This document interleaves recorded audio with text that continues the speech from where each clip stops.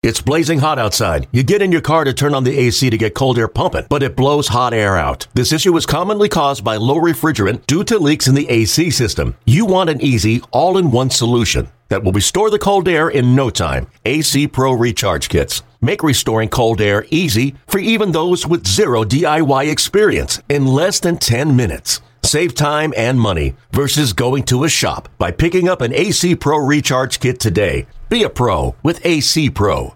Shane Reynolds is near the top of the list in longevity for the Houston franchise when it comes to pitchers. Only Larry Dierker has more seasons, 13, than Shane's 11 in an Astros uniform. Ken Forsch, Joe Niekro, and Dave Smith also pitched for 11 years for Houston. Another Astros Hall of Famer, Shane Reynolds arrived with the Astros at the major league level in 1992, just when the team was returning to respectability after rebuilding. The mainstays of the rotation then were Pete Harnisch, age 25, Darryl Kyle, 23, Mark Portugal, 29, and Brian Williams, 23. The Astros signed free agents Doug Drabek and Greg Swindell after that season, giving them a playoff-caliber team. Reynolds was a third-round draft choice in 1989 who blossomed in the minor leagues when pitching coach Brent Strom taught him the split-fingered fastball. It was in Venezuela the first time I met him, and, he just kind of watched me, and I've always thought Stromy was a little bit ahead of the curve on some things and thinking that people hadn't caught up, so they didn't, like what he did so much. Now they do when they caught up. But he's been doing stuff like this. He changed me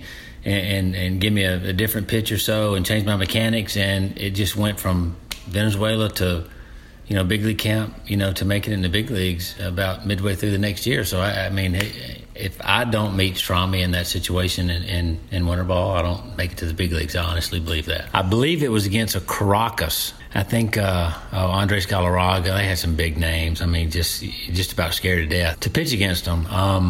And it was one of those things with a certain pitch when you have confidence, like in a golf shot, when 10 out of 10 or 20 out of 20 times, this shot at this distance, you're going to hit it within a 5-foot area. It's pretty good, right? That pitch, I knew at any time it was there and I needed it. And I had so much confidence in it. I wound up pitching a complete game against those guys and beating them. And it was like something just clicked. It's like, I can get these people out. I can get big league hitters out.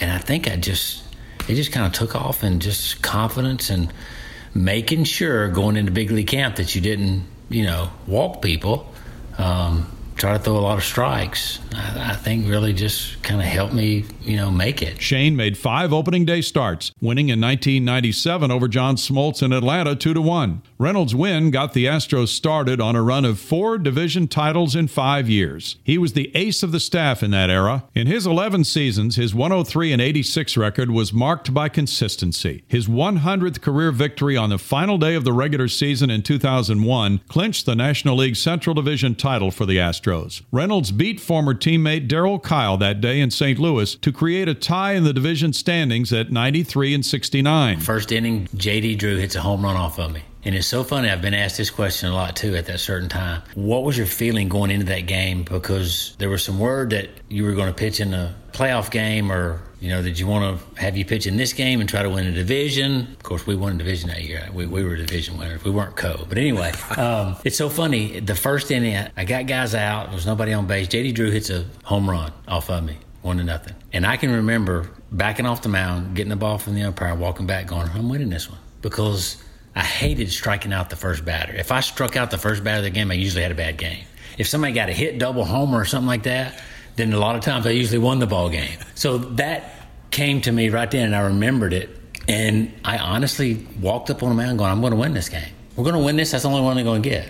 And we wound up winning that game. And that was one of the things I remember a lot. People ask me about what's one of your fondest memories, and that's having that game, helping them to win that division in that year was I think, really exciting. The Astros were declared division winners because they won the season series over St. Louis 9-7. Billy Wagner took care of the final out, as described by Milo Hamilton and Alan Ashby. 17 ground ball outs induced for the Astros staff in this game.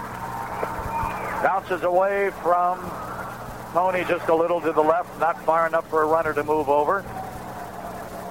1 ball and 2 strikes. And 15 of those ground balls by your starter, Shane Reynolds. If we get another out, we'll win his 14th game this year. in his only start and appearance against the Redbirds this year. 1 ball and 2 strikes, runner at second, 2 down. Pitch on the way. Capper.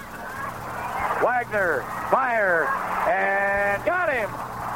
Oh, man, that was an eyelash at first. You know, Marrero runs pretty good for a catcher. And he showed you why right there. Wagner had to go halfway from the mound to the third base line, fired to Bagwell, and they nipped Marrero at the wire. And this ball game and the regular season is over. Well, this will go down as a very, very big game in the Astros history. 7th division title now, and I think the ball club is as well equipped as ever to go on to the postseason and have success. And now it's the Atlanta Braves starting Tuesday. Shane fondly remembers Larry Dierker taking over as manager in 1997 and meeting with the starting pitchers. He helped us out more than anything at all. He just, me and Hampton and Lima and Chris Holt, and we were just so young getting started in our careers. To have a guy like Larry that had been through the process, old school guy, knowing what we really needed, which we didn't know what we needed, he just sat us down and told us, he goes, look, guys, you can't be looking over your shoulders 4th, 5th, 6th inning. You are our starters. We feel like you're the ones we're counting on. If you get in trouble, don't look over your shoulder in the bullpen because I'm not coming to get you. The only way for you to learn how to get out of trouble is for me to leave you in. It's like a snowball effect, you know. You're worried and you're kind of scared and you're nervous and you're in trouble. If a manager come get you every time, you have no idea how to get through those processes. And he would leave us out there, and you get through an inning and you get an out. You get through another inning. It snowballs. The next game, then all of a sudden, halfway through the year, we're not worried about 2nd, 3rd, no outs in the 5th inning, up 1 run or tied. Game management, what's the best thing you can do right here for this guy and your team to get the guy out? And I think that with us young pitchers starting our careers, kind of getting our feet wet, helped us more than anything you could possibly do for us. Flourishing in that culture, Reynolds pitched his way into the initial class of the Astros Hall of Fame presented by Houston Methodist.